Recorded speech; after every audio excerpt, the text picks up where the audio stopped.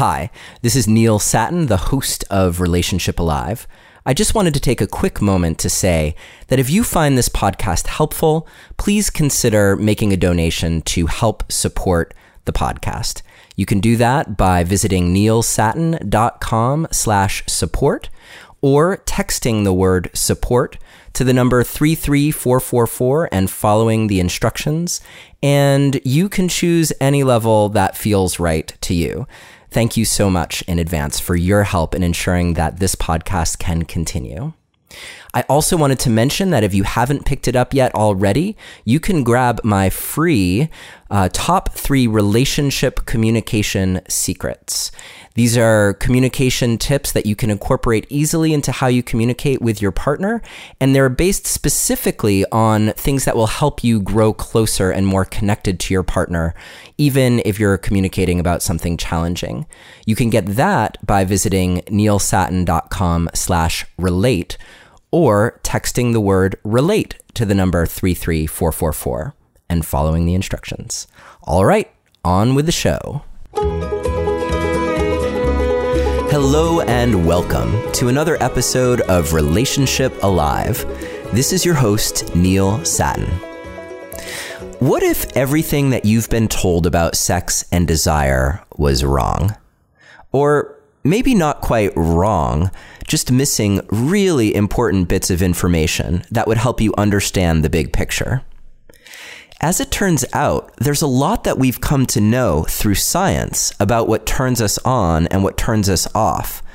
But this information is relatively new and hasn't quite made it out to the mainstream or the cover of Cosmo, at least not yet. So how do you know if what you're experiencing is normal? And what can you do to discover more about who you are as a sexual being and to find more connection and sex in your relationship without creating pressure on yourself or on your partner? Today's guest has many of the answers to these questions. Her name is Dr. Emily Nagoski, and she's the author of the New York Times bestseller, Come As You Are, which John Gottman says is the best book he's ever read on sexual desire and why some couples stop having sex. Esther Perel also refers to Emily's work. So if John Gottman and Esther Perel, who at the moment come from different camps on the question of sexual desire, if they can agree on Emily Nagoski's work, then you know that she's done something truly magnificent.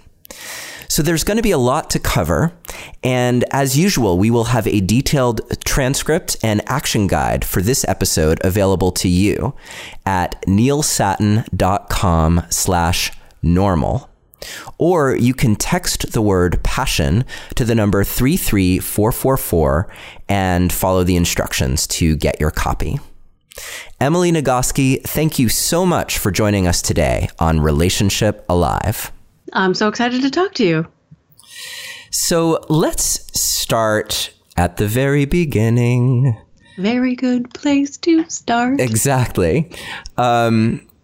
Where did this book come from for you? It's about desire and it's about understanding what makes us tick. And in particular, it's written for women and about women's sexuality, though there's so much relearning for men to do as well. And I'm wondering if you can just create our garden here for us for this conversation. Where did this book come from and why was it so important for you to write it?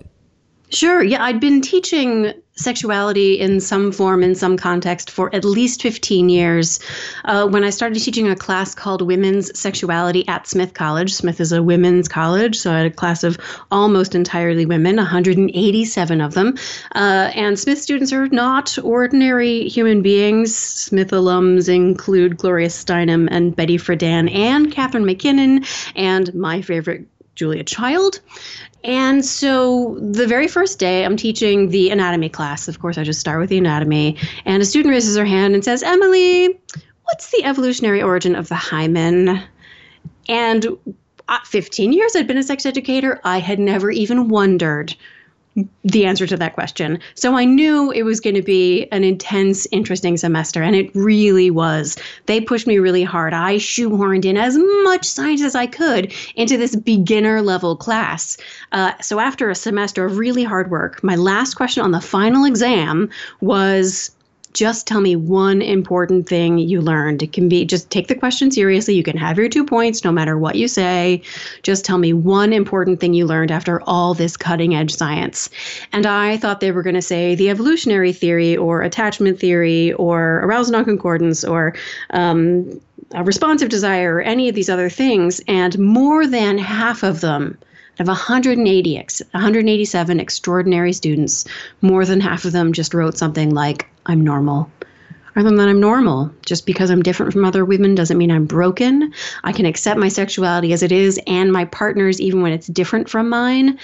And so I'm grading final exams with tears in my eyes, thinking, I don't know what happened in my class, but I think it must have been something extraordinary. And I want to do it again. And I want to do it on a much bigger scale. And that's the day I decided to write Come As You Are. And it 5 years after that is when Come As You Are actually got published. And I love this. There are so many quotes from your book. And one thing that I really enjoyed about reading Come As You Are is that literally every chapter revealed something new.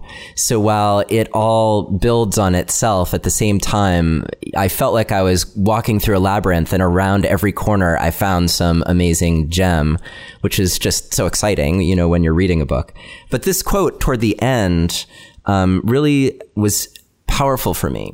And all it is this: the sexuality you have right now is it. And it's beautiful, even especially if it's not what you were taught it should be. Yeah. And that really hit me hard, because I think so often we do get lost in thinking it's supposed to be some other way. And when we learn to tune in to what is actually happening in our bodies and accept that, and then use that as the springboard for what happens next, there's so much power in that moment. And in one way, it's really obvious that the fastest, easiest way to shut down your sexual well-being is to judge and shame your own sexuality as it is. Like, is that going to be a turn on in your brain for you to hate what's happening in your sexuality? Obviously not. But if you can release the judgment and shame and be like, oh, look, here's my sexuality, being what it is, doing what it does. I know that I've been given a sort of like phantom sexual self of what I'm told I should be, what I'm supposed to do, what it's supposed to be like. And I know I'm supposed to beat the shit out of myself until I meet that standard. But what if, just hypothetically, I stopped beating the shit out of myself and just enjoyed my sexuality as it is? It turns out our ability to stop demanding that our bodies be different and allowing them to be as they are is maybe the single most powerful thing we can do to maximize our sexual well-being. Is it easy? Nope. But it's almost magical in its power. And this might be a good time to start with talking about the dual control system. This is something that probably most people don't know about in terms of how they think about their own sexual operating system. So can you speak a little bit to what is the dual control mechanism, and how does that affect whether we're into sex or not into sex, or feeling desirous and aroused or not feeling desirous and aroused? Absolutely. So this is the fundamental hardware between our ears in the way our sexuality functions. It's a model developed at the Kinsey Institute starting in the late 90s, early 2000s by Eric Janssen and John Bancroft. And it basically posits that sexuality works the way every other system in our central nervous system works, which is a dual control mechanism. If there's a dual control mechanism, how many parts are there? There's 2 parts. Exactly, right? So the first one is the sexual accelerator. And if for the first part, it's the accelerator or the gas pedal, the second part must be The brakes. Brake, exactly. The accelerator is the part most of us are already sort of familiar with. So this response, it notices everything in the environment that it codes as sexually relevant. This is all the things that you're seeing and smelling and tasting and hearing and crucially imagining that your brain codes as a sexually relevant stimulus. And it sends that turn on signal that activates arousal and desire. But at the same time that that's functioning, there is also a brake that is noticing all the good reasons not to be turned on right now. Everything you see and hear, smell, touch, taste, or crucially imagine that your brain codes as a potential threat, a reason not to be sexually active right now. And it sends the turn off signal. So your level of arousal or desire at any given moment is this balance of how many ons are turned on and how many offs are turned off. Sexual well-being is maximized. That is to say, sexual pleasure in the moment is maximized when you're turning on all the ons and all of the brakes are turned off. And when I was talking about self-criticism and contempt for your own sexuality being a turnoff, obviously, if you're judging your own sexuality, is that hitting the accelerator? Almost certainly not. That's one of the very common things that hits the brakes. Yeah, and I think what is confusing is that it's common for us to idealize one and to completely ignore the other. Or one thing that was really enlightening in reading about these is that we come with our own set level for these things. So some of us could have an accelerator that's really sensitive and easy to turn on, whereas others may not. And that doesn't necessarily represent a problem that needs to be fixed. And same with the brakes. So maybe you could talk a little bit more about that and why that's so. Yeah, there are individual differences in the sensitivities of the brakes and the accelerator in each person's brain. As far as we can tell from the science so far, they seem to be pretty set. They're not as set as IQ, but we don't know of any specific interventions to change their sensitivity. So let's just assume they're like personality traits, like introversion and extroversion. They are what they are.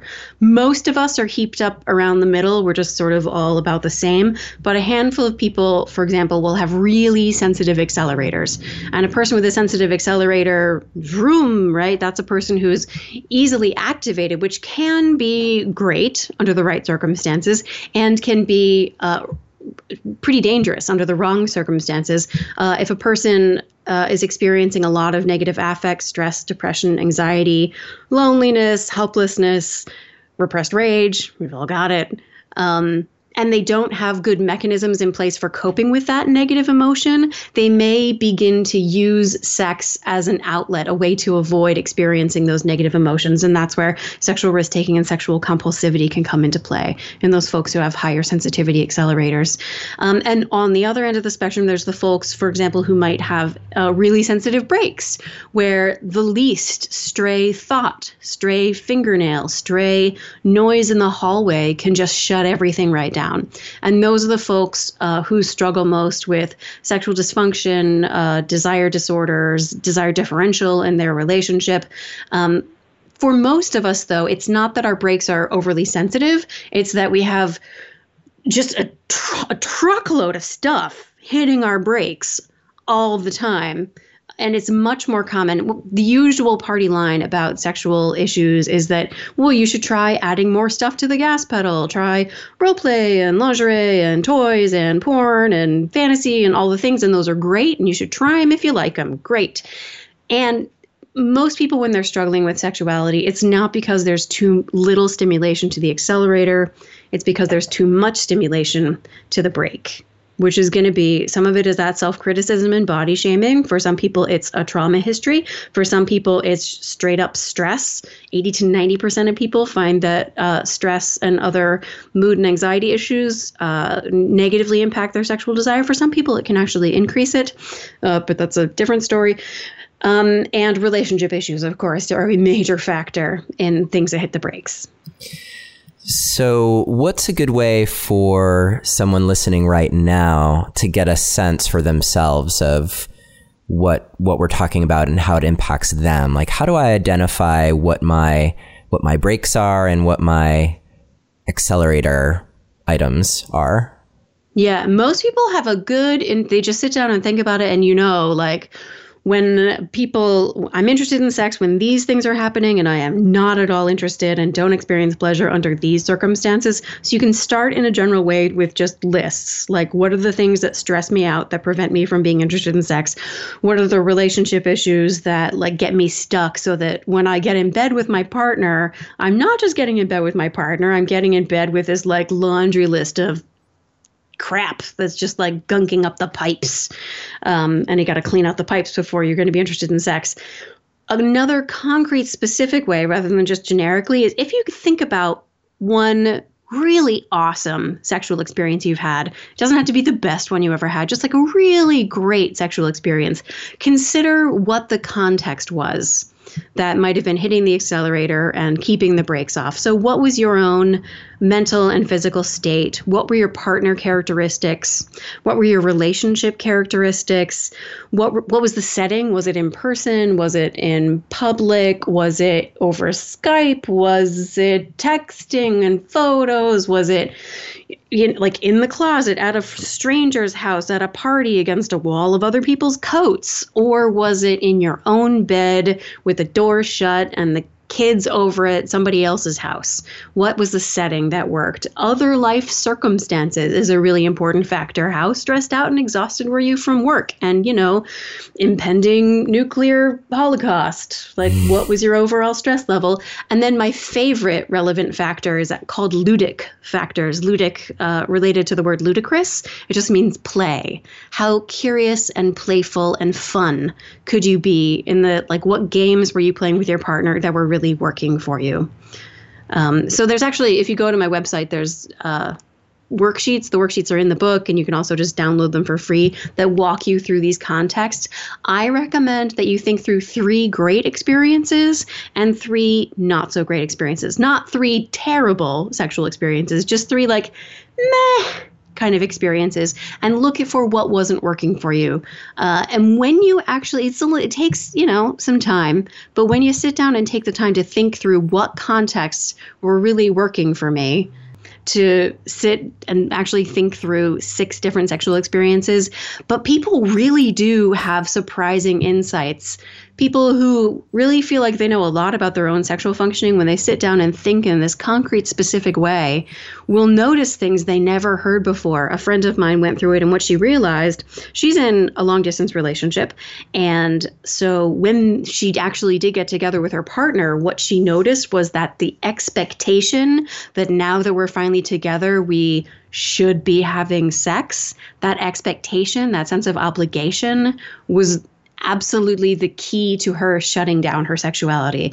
And she only figured that out by thinking critically through the factors that were hitting the accelerators and hitting the brakes.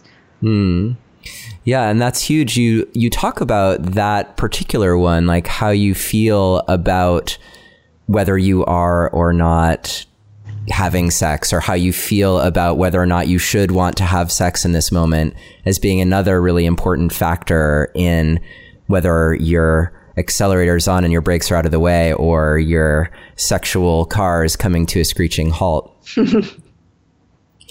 I'm curious to know, from your perspective, one thing you just mentioned was the people who do have a really light touch accelerator, and the danger for those people that sex could become a compulsion if it's that easy for them to get turned on, and to potentially use it as a way to mitigate and cope with the stress and things that are going on in their lives. And in my experience with my clients and people I talk to, and in my own experience as well sometimes, that those people tend to find themselves in relationships with people who do not have as light touch of an accelerator, and in fact often have quite the opposite. So I'm wondering, what do you do? And I think part of this is maybe in what you were just talking about with that the way that you think about whether you should or shouldn't be having sex. But what do you do to give someone hope who is in a situation, and you describe in your book one of the amalgamated characters, someone named Olivia, a woman who is it's really easy for her to get into the mood to have sex, and she's with a partner named Patrick for whom it's not so easy.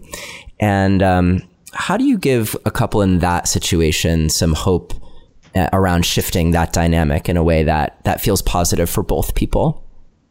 So this actually touches on what has turned out to be one of the most important ideas in the book, which is the nature of desire itself, how desire is supposed to function in our bodies and our relationships. So in the case of Olivia, who is the composite character with a sensitive accelerator, she represents about 15% of women who have pretty sensitive accelerators.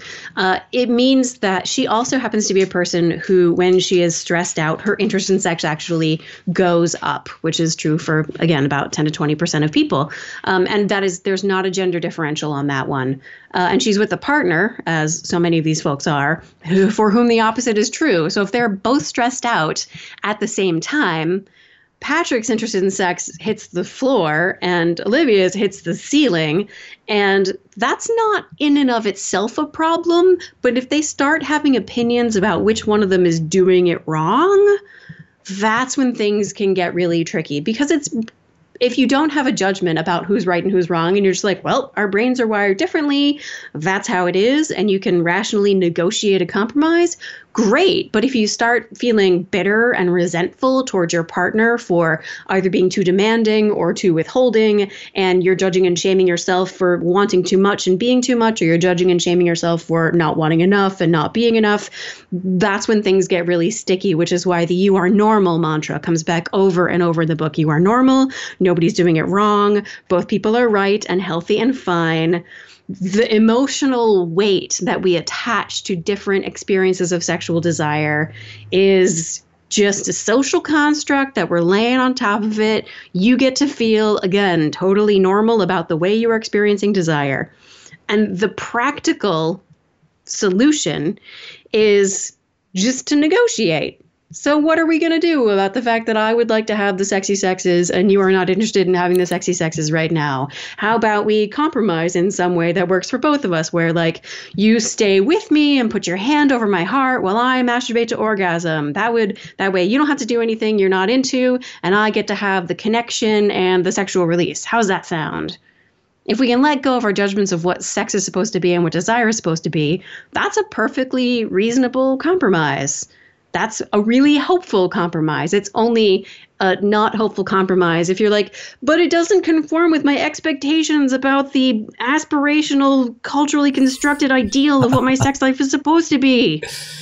Right. And so this is great, because I'm wondering if you can suggest a good way to notice that in oneself. Like, how do I know whether what I want is culturally constructed or what I actually want, and would be really important to have on some level?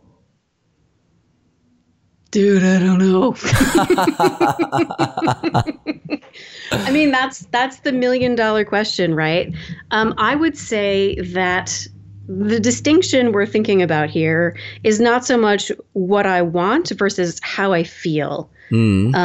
So the word that I use in the book that comes from John Gottman's research is meta emotions. There's how you feel. There's how your sexuality, and this is also language I came up with after I finished Come As You Are. I was traveling all around the country and I was talking to students all over, and a student raises her hand and says, "You say in the book, Emily, confidence and joy, over and over. You use these words, confidence and joy. Can you tell us what you mean by confidence and joy?" And I was like, no, I have no idea what those words actually mean. And I had to think about it for a long time. And I finally realized that confidence is knowing what is true, knowing that you have a sensitive accelerator and your partner doesn't, or you have a sensitive brake and your partner doesn't. Knowing that the context that works for you is one that is really safe and familiar and calm and quiet, whereas the context that works for your partner is one of novelty and adventure and risk. And okay, now you know what's true. Joy is the hard part, and that's loving what is true. Even as I say in the book, when it is not what you were taught it was supposed to be true, even if it's not what you wish were true. Boy, would things be simple if two partners always, all the time, wanted the same level of sex. Desire differential is the most common reason why people seek sex therapy. Desire differential is also literally universal. There is no such thing as two people whose desire tracks the same day to day. Sometimes you have a rough day and your partner doesn't, so you're not interested in sex and your partner is. Some days the opposite is true. There's no such thing as people with exactly the same desire all the time.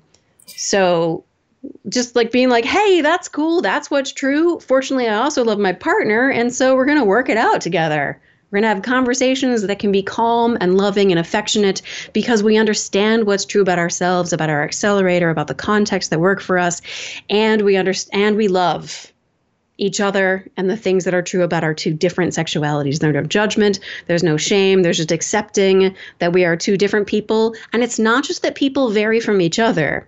It's also that people change over time. So when you're in a relationship that lasts over multiple years, you and your partner's sexualities are going to change, and they may not necessarily change along the same trajectories.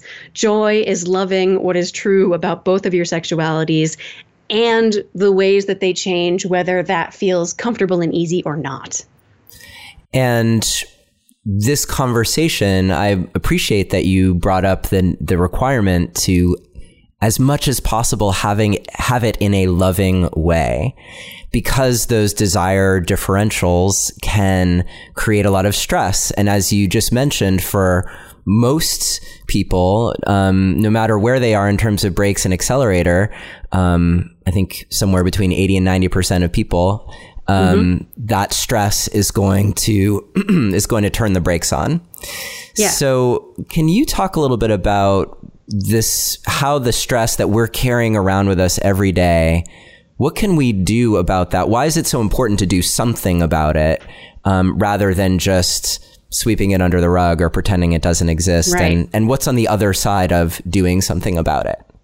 There's a whole lot of telling ourselves not to in a lot of aspects of our lives. We tell ourselves not to feel that way about sexuality. We try to force ourselves to feel a different way than we actually feel. We fight against the truth and reality. And we do that with our stress too. We tell ourselves that we're supposed to experience, no, that I don't need to be stressed out about that. I can just, you try to tell yourself, relax, just relax.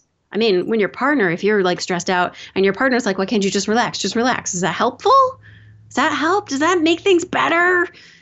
No, right. Make things better, right? No, obviously. So what has to happen is, instead of trying to just like not be stressed out, you have to move in the direction of the stress, sink down into it, and allow your body to experience it. Stress is a physiological process. It's like digestion. It has a beginning and a middle and an end. And if we don't interfere with it, our bodies will move through that entire cycle in a healthy, normal way that doesn't interfere with our lives. But as human beings with giant prefrontal cortexes and massively social tendencies to want to like control our emotions in order to make other people feel good, we tend to keep the brakes on our stress in the same way they keep our brakes on our sexuality. And so we're walking around with all these activated stress response cycles. Stress is the adrenaline and the cortisol and the hypervigilance and the like muscle tension and the digestion changes and the cardiovascular changes, and like your whole body and your immune system is suppressed. Every body system is influenced by the fact that these stress response cycles have been activated.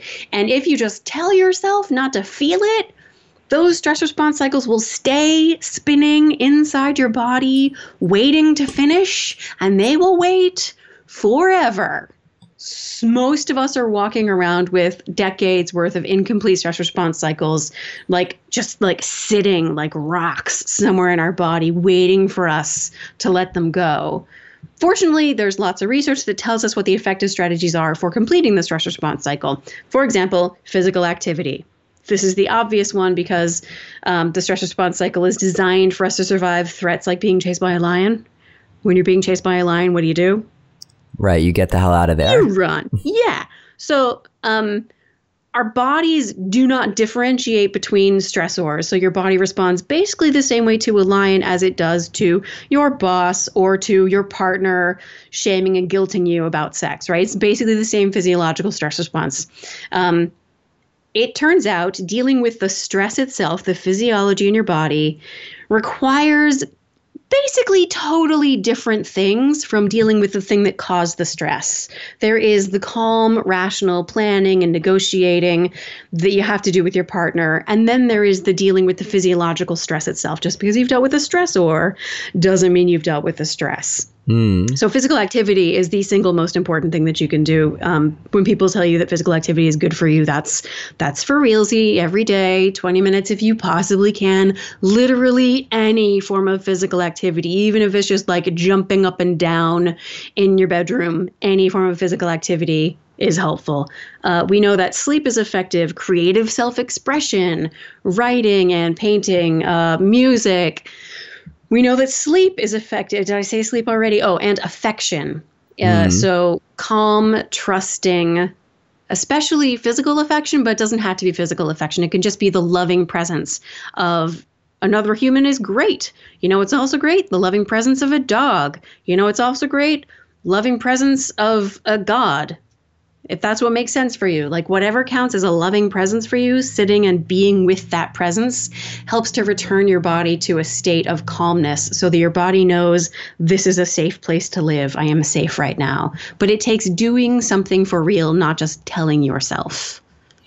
Right. And if you're doing that over and over, especially finding a way to regulate with your partner, then that brings about its own level of healing in terms of your right brain coming back online and your ability to operate from the parts of your prefrontal cortex that... Right, to think critically, to be curious and creative. All of that comes back only when you have reduced the adrenaline and cortisol levels and reduced the threat levels so that the creativity can expand instead of being so focused on just survival. Exactly.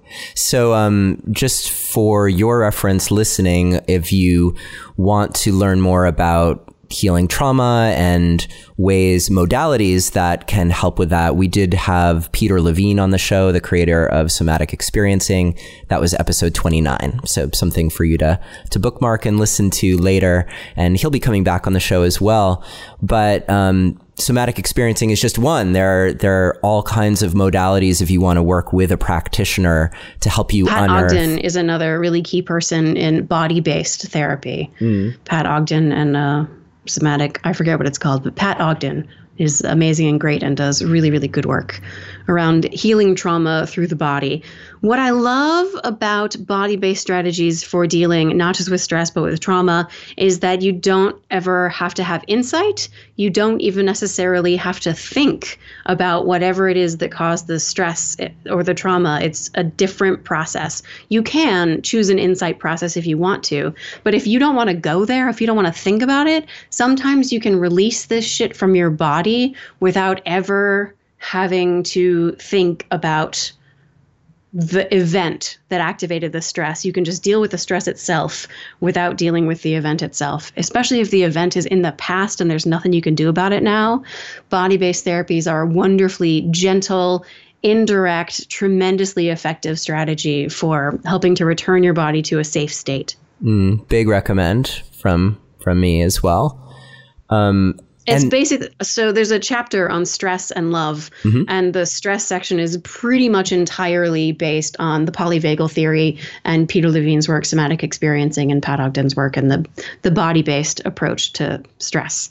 Great. Yeah. And if you want to learn more about the polyvagal theory, which Emily just mentioned, check out our episode with Steve Porges, which is episode number 34. So you've just interviewed my entire shelf of reference books. Basically. That's my goal, Emily. You shouldn't have sent me that photo of your bookshelf, and actually send me more because I don't want to run out of people. I'm curious if we can talk now about because one of the concepts that you discussed that was so fascinating for me was how you broke apart the process of arousal and desire into these different systems in our brain. And there was the enjoying system, the expecting system, and the eagerness system. And I felt like taking it apart like that made it so much easier to understand in a way that's actually practical for people. So can we dive in and just give a little bit more information to our listeners about what I'm even talking about? Yeah. So when you read sort of mainstream popular science journalism about brain science, they'll refer to this thing, the pleasure centers of the brain. And if they do that, it's a pretty good cue that they either don't know what they're talking about, or they're simplifying it in a way that's really unhelpful, because it's not just the pleasure center of the brain, and calling it the pleasure center is like calling your vulva the vagina. Like, there's so much more to it.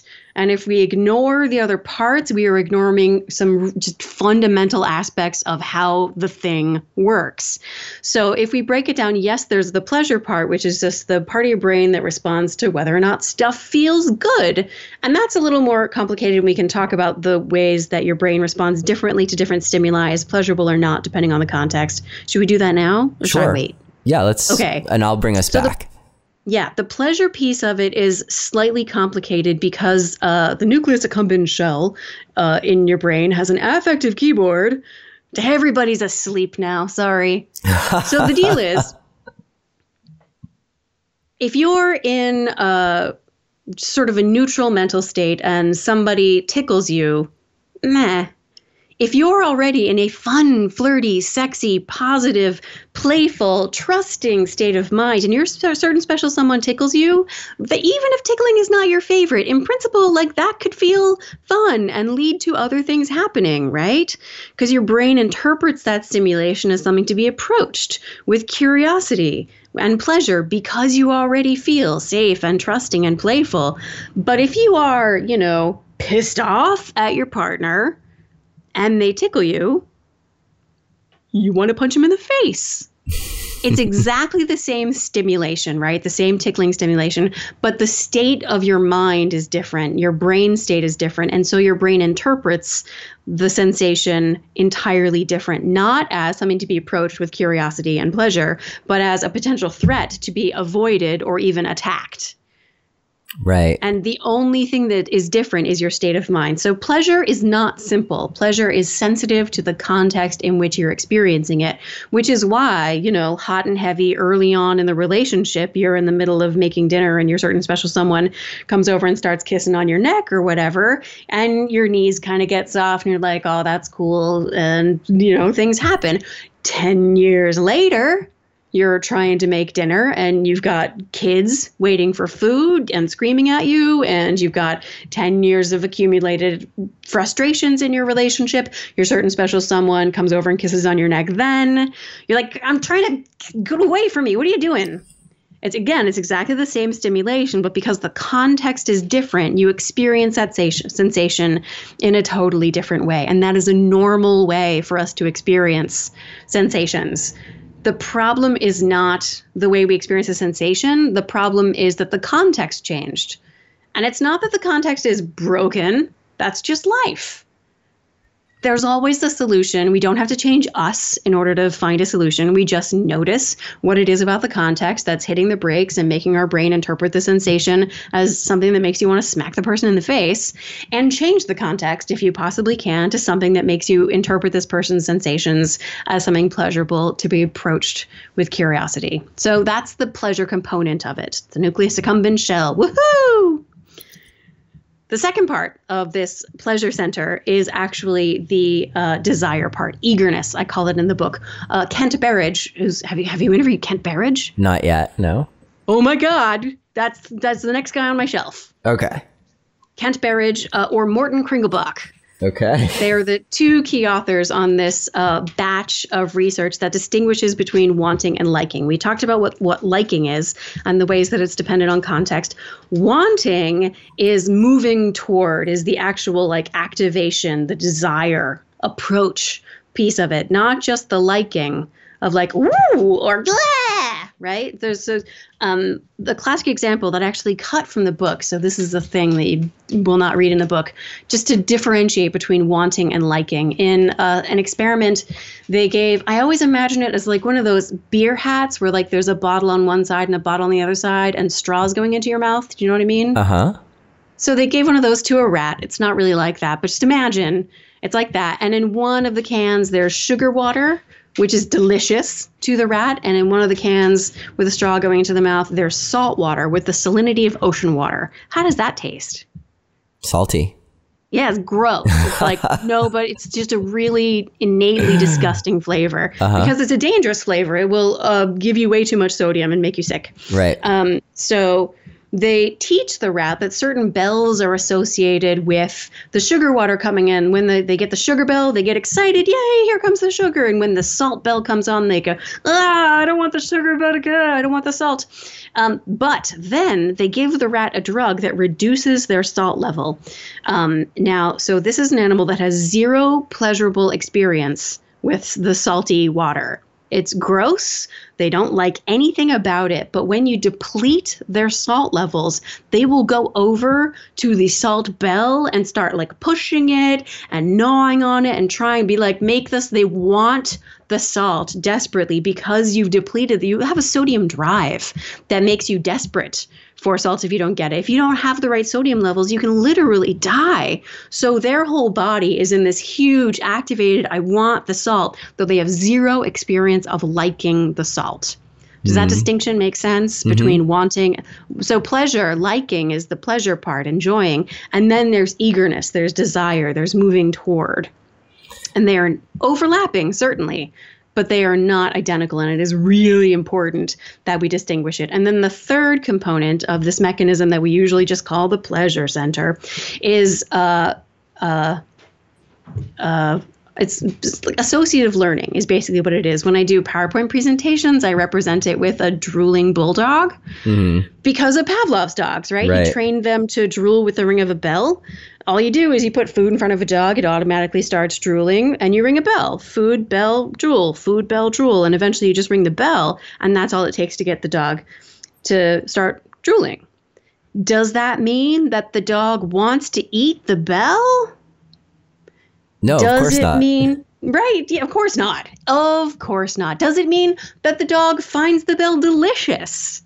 No. Of course not, right? It just means that the bell has been made food relevant. It's associated with food stimuli. So it's now a food relevant stimulus. Our genital response, blood flow and all the rest of that is the associative learning component, where if you're presented with a sexually relevant stimulus, you will get genital response. This is your activating, this is a sexually relevant accelerator response. It turns out there is a not very relevant overlap. There's not much of an overlap between what counts as a sexually relevant stimulus and what is actually liked, particularly in heterosexual women. So that a person's body can respond to sexually relevant stimulus. In the research, it's almost always different kinds of porn. Sometimes it's visual porn. Sometimes it's like they're being read an audiobook of an erotic story. Sometimes they're even watching bonobo chimpanzees copulating, right? And women's genitals will respond to this, not as much as to the human porn, but significantly above baseline. If their genitals are responding, does that mean they find the bonobo sex like they really want to have sex with the bonobos?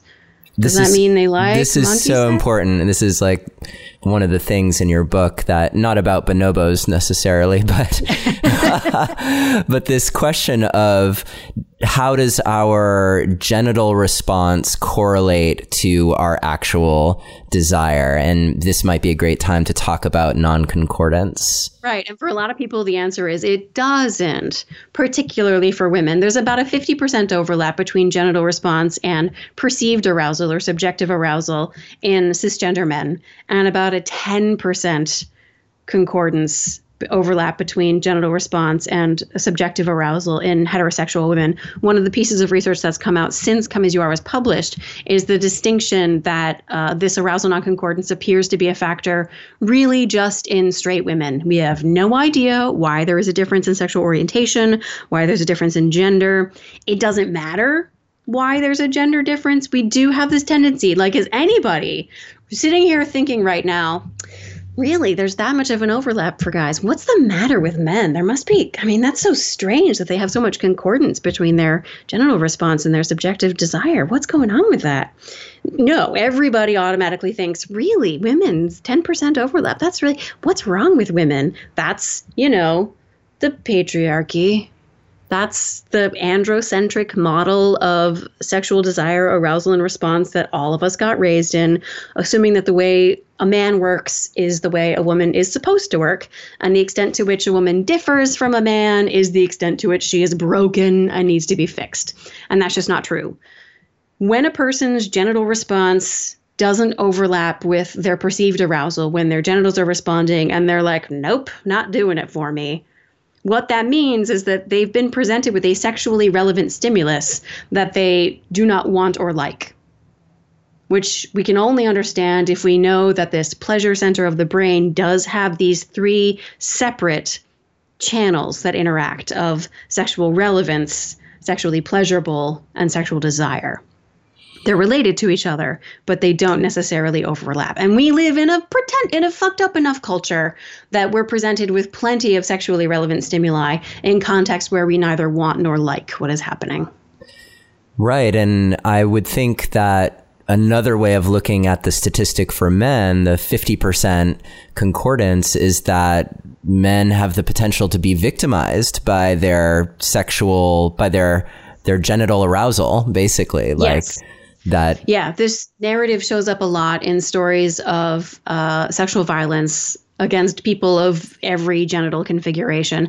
The typical model is a person with a vulva being sexually assaulted, and the perpetrator says, well, but you were wet. So obviously you wanted it or liked it. I cannot tell you how many students have told me, oh my gosh, this explains that experience I had where I was like, this isn't doing it for me. And my partner was like, no, you're turned on, you're wet. As though a person's genital response tells us more about what they're experiencing than the person does. And the same thing happens when a person has a penis. If blood is flowing to their genitals, they've been taught that that's an indication of who they are. Like their whole identity is tied to that. And it certainly indicates that they must want or like what is happening. But no, it's a reflex. We would never tell someone if they bit into a wormy old apple, well, your mouth watered when you bit into that wormy old apple. So you must have actually really wanted or liked it. Right? We would never do that. When your doctor taps your patellar tendon and your knee kicks out, nobody's like, but deep down though, you really wanted to kick your doctor. We don't make this assumption with any physiological reflex except for genital response. And we do it no matter what a person's genitals are, and it perpetuates a lot of myths around sexual violence. Yeah, in fact, I loved your rewrite of 50 Shades of Grey. Which I can quote here. In the next edition, Emily thinks that Gray should say to Anna, instead of, because he spanks her and she gets wet, is basically the context. She consents to it. She doesn't want it. She doesn't like it. There is not a single word about pleasure. Her face hurts because she's squirming so hard to get away. And then Christian Grey, the spanker / hero / douchebag, puts his fingers in her vagina, finds that she is wet, and says to her, feel this, Anastasia. Your body's soaking just for me. Right. See how much your body likes this. Likes this. See how much your body likes this, Anastasia. Yeah, so and I want it to say, I want the next version to say, see how sexually relevant your body finds this. Which tells me very little about whether you wanted or liked it. Did you want it or like it? No? Double crap. Double crap is a thing they say a lot, too. Let me say that I am a romance reader. I read it with an open mind. It wasn't for me. I value a lot of things that 50 Shades did for opening up a conversation about erotica and sexuality for women. And it also sold many millions of copies and perpetuated this myth that genital response, because here's the really bad thing about the book, about this particular aspect of it, is that even though she in an email goes on to describe the feeling of being debased, degraded, and abused, still, because he said your genitals responded, feel how much you like this, she believes him instead of believing what her own internal experience was telling her. Because isn't that what we all get taught, is to believe other people's opinions about our bodies, what they are and what they should be, more than we trust and believe what our bodies are trying to tell us. Mm. Yeah, and that theme runs throughout your book of learning how to shed the messages that you've been given and the ideas about how things should be, and learning to more deeply trust what comes out of you, what you know about yourself, and what does give you pleasure and what doesn't, and to bring that to the conversation. And I'm remembering the question you asked about, like, how do we tell what's socially constructed and what you actually want and like? Mm-hmm. And sort of almost everything is socially constructed. Nobody is born with any innate sexually relevant stimuli other than just plain old genital sensations. Like, nobody's born being turned on by cars or high-heeled shoes or smoking cigarettes or power play. That's all learned from culture. That doesn't mean that it's not real for you and it's what you really do want. It just means that that is what you learned. It's what your culture taught you. And some of those things are just sexually relevant, like your brain has been taught those are sexually relevant stimuli. And some of them are things that in the right context really do give you gigantic pleasure and you really do desire them in the right context, in one that facilitates pleasure. Somehow my go-to example of this has been if you fantasize about being cornered by 5 strangers who just want you sexually and so they take you. If you're alone, safe in your bed, masturbating to that fantasy, in reality, the context is you are 100% safe and in control of that. Whereas if in reality 5 strangers cornered you and wanted to have you sexually, that would be physically unsafe. Your stress response would kick in. You would only want to get away, wouldn't actually be sexy. And the difference is the context. You can, if you want to create that fantasy for yourself, you can ask 5 friends to participate in a role play and communicate really clearly about what everybody's limits are. But that's, again, a really different context from 5 actual strangers. Yeah, so it's important to revisit for a moment.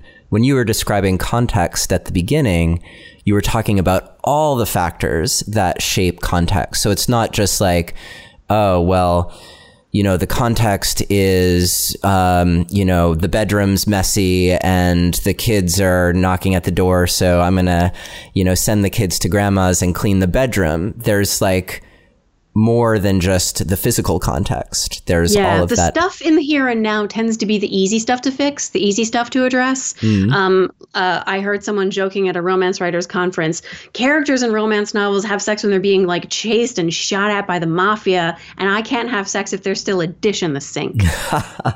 That's the easy stuff. The difficult stuff is when what you're bringing to bed and bringing to the context is years of shame or years of judgment and blame or relationship conflict or a trauma history or body shame or gendered roles and ideas about how sex is supposed to work. And if it's not working that way, then it's working wrong. Those are longer term projects. And most of them can be undone through simple daily mindfulness practices. It does take time in the same way it took time to get you to this place. It takes time to shift you out of that place and into a different, more neutral, self-accepting, partner-accepting place. But noticing the gunk, as I call it, the gunk that gets in the pipes, and making a decision to consider the possibility that you could live without the gunk and maybe clean it out is the way to clear up the channels so that when you get to bed, the context is not one that's bringing with it all of this historical shit. Yes. I've been swearing a lot. I don't know if that's okay. This is an explicit show. It's totally fine. Oh, good. I'm wondering if before we go, since you just brought up mindfulness, if you could offer just a simple approach to how you've seen mindfulness work. Like, what's something that someone can do that over time will affect that great kind of change? Mm-hmm. The simplest version is simply, so when you're in the process of a sexual experience, you will notice that maybe body critical thoughts or sexuality critical thoughts or partner critical thoughts will enter your mind. You just notice them and are like, oh, hey, there's that critical thought. I'm going to have that critical thought literally any other time that I want. For the moment, I'm going to put it in the back, and I'm going to return my attention to the pleasurable sensations happening in my body. And another critical thought will float through your mind and you'll be like, oh, hey, look, there's another critical thought. I'm just temporarily, I'm going to put that in the back and I'm going to return my attention to the pleasurable sensations happening in my body. And with practice over and over, we become really skilled at noticing those emotions before they dig deep, and even reducing the frequency intensity with which they float into our minds. It makes a tremendous, there's a huge body of research. Another person for you to interview, Lori Brotto, does all this research on the impact of mindfulness on women's sexual well-being, especially women who are in recovery from gynecological cancers and breast cancers and other diseases, the impact it has on their relationships and their sexuality, and how to use mindfulness and sex education as a way to maximize sexual well-being in the recovery process. Amazing. And I loved how you brought that in your book as well, not only in how you just described, but also in talking about how important it is to see the ways that you do judge yourself and you're critical of yourself, and how all of those responses are turning your stress inward. Like, you're creating more stress for yourself, which is putting the brakes on for yourself and gets you in that negative feedback loop. Versus being able to heal it through your mindfulness. Yeah, go ahead. It requires the decision to prioritize turning off the brakes. You have to decide that it matters to you and to your relationship that you access your own sexual well-being. The couples who, what we learn in John Gottman's research is that the couples who sustain strong sexual connections over multiple decades are not couples who hot and heavy can't wait to stuff their tongue down each other's throat all the time.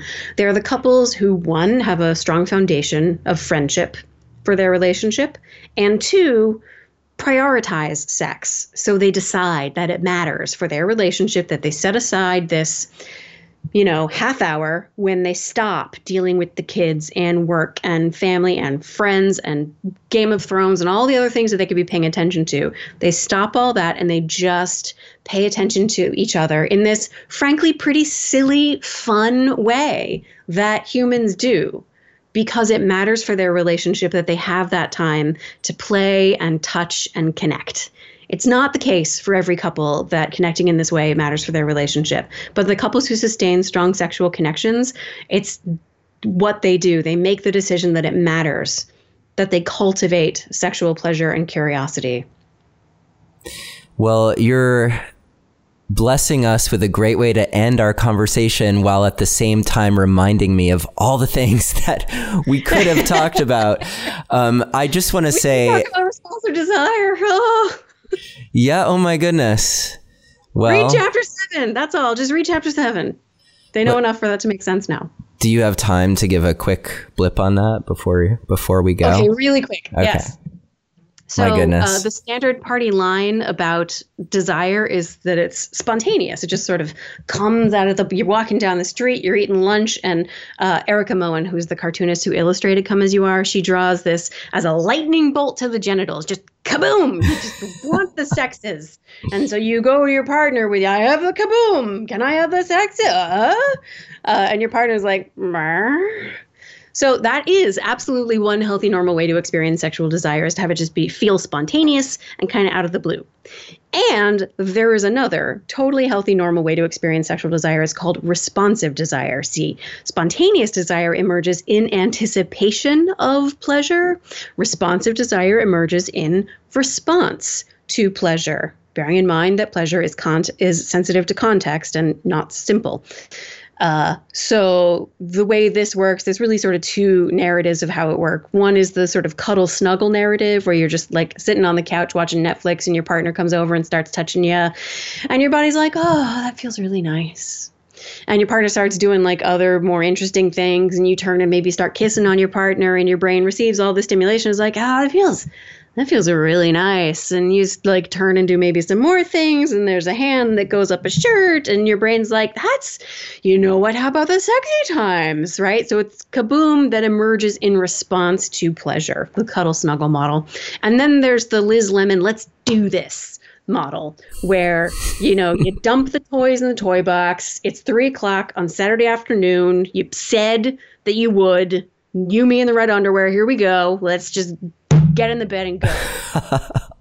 And you put your body in the bed, and you put your skin against your partner's skin, and you remember that you like this. You like this person. You enjoy these sensations, and you allow your body to remember that this is fun and good. That's responsive desire. And all three of those are 100% normal, healthy ways, right?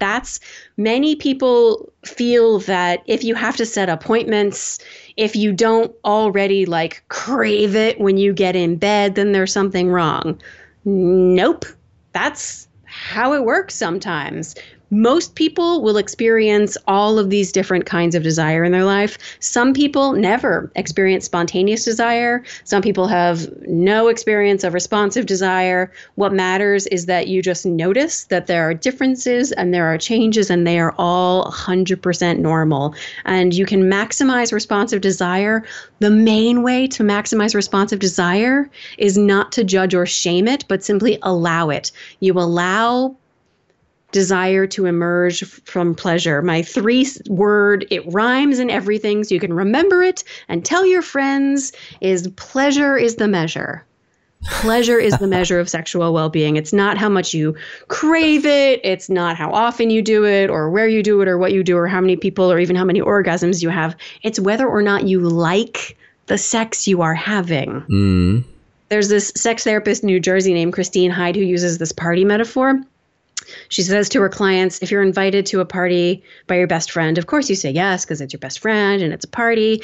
But then as the date approaches, you start thinking, oh, there's going to be all this traffic. We got to find childcare. Do I really want to put on pants on a Friday? But like, you go because you said you would, and it's your best friend and it's a party. And what happens?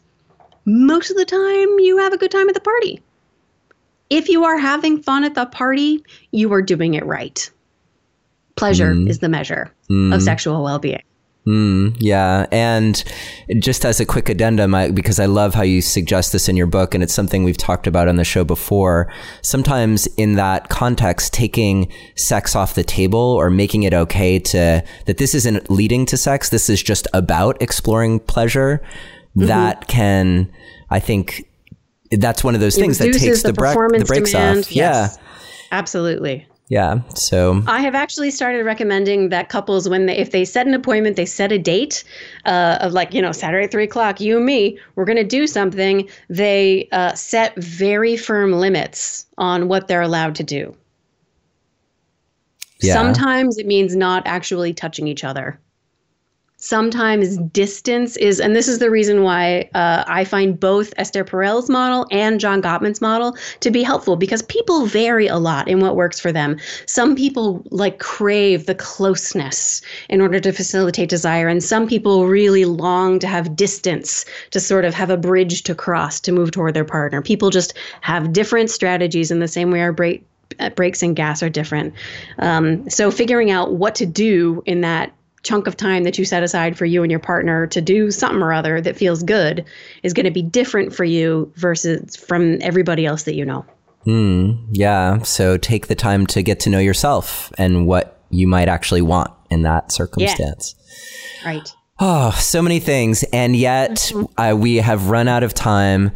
Emily Nagoski, it is so great to chat with you. I think your book, Come As You Are, is really required reading for people to just come to understand themselves as sexual beings in a totally new, actually based on science and not based on fable way. And especially if you're a woman, especially if you're in a relationship with a woman, and even if you're a man and not in a relationship with a woman, there's just so much in here that I think will help you. And non-binary people too. Yes, and anyone, wherever you are on the spectrum, this will help you come to understand yourself and how that all works within you. So I'm so appreciative of your contribution through writing the book. And if people want to find out more about you, where can they find you on the interwebs? Oh, the main place to go is my website, which is just emilynagoski.com. Great. And we will have a link to that along with a detailed show guide if you visit neilsattin.com/normal.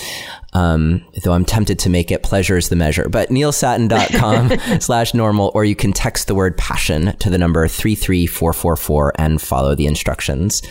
Emily Nagoski, thanks so much. Hope to have you back again sometime. Thank you so much. Thank you for listening to another episode of Relationship Alive. If you like what you've heard and want to make it easier for other people to find out about us, please take a moment to subscribe to our podcast and to rate and review us on iTunes.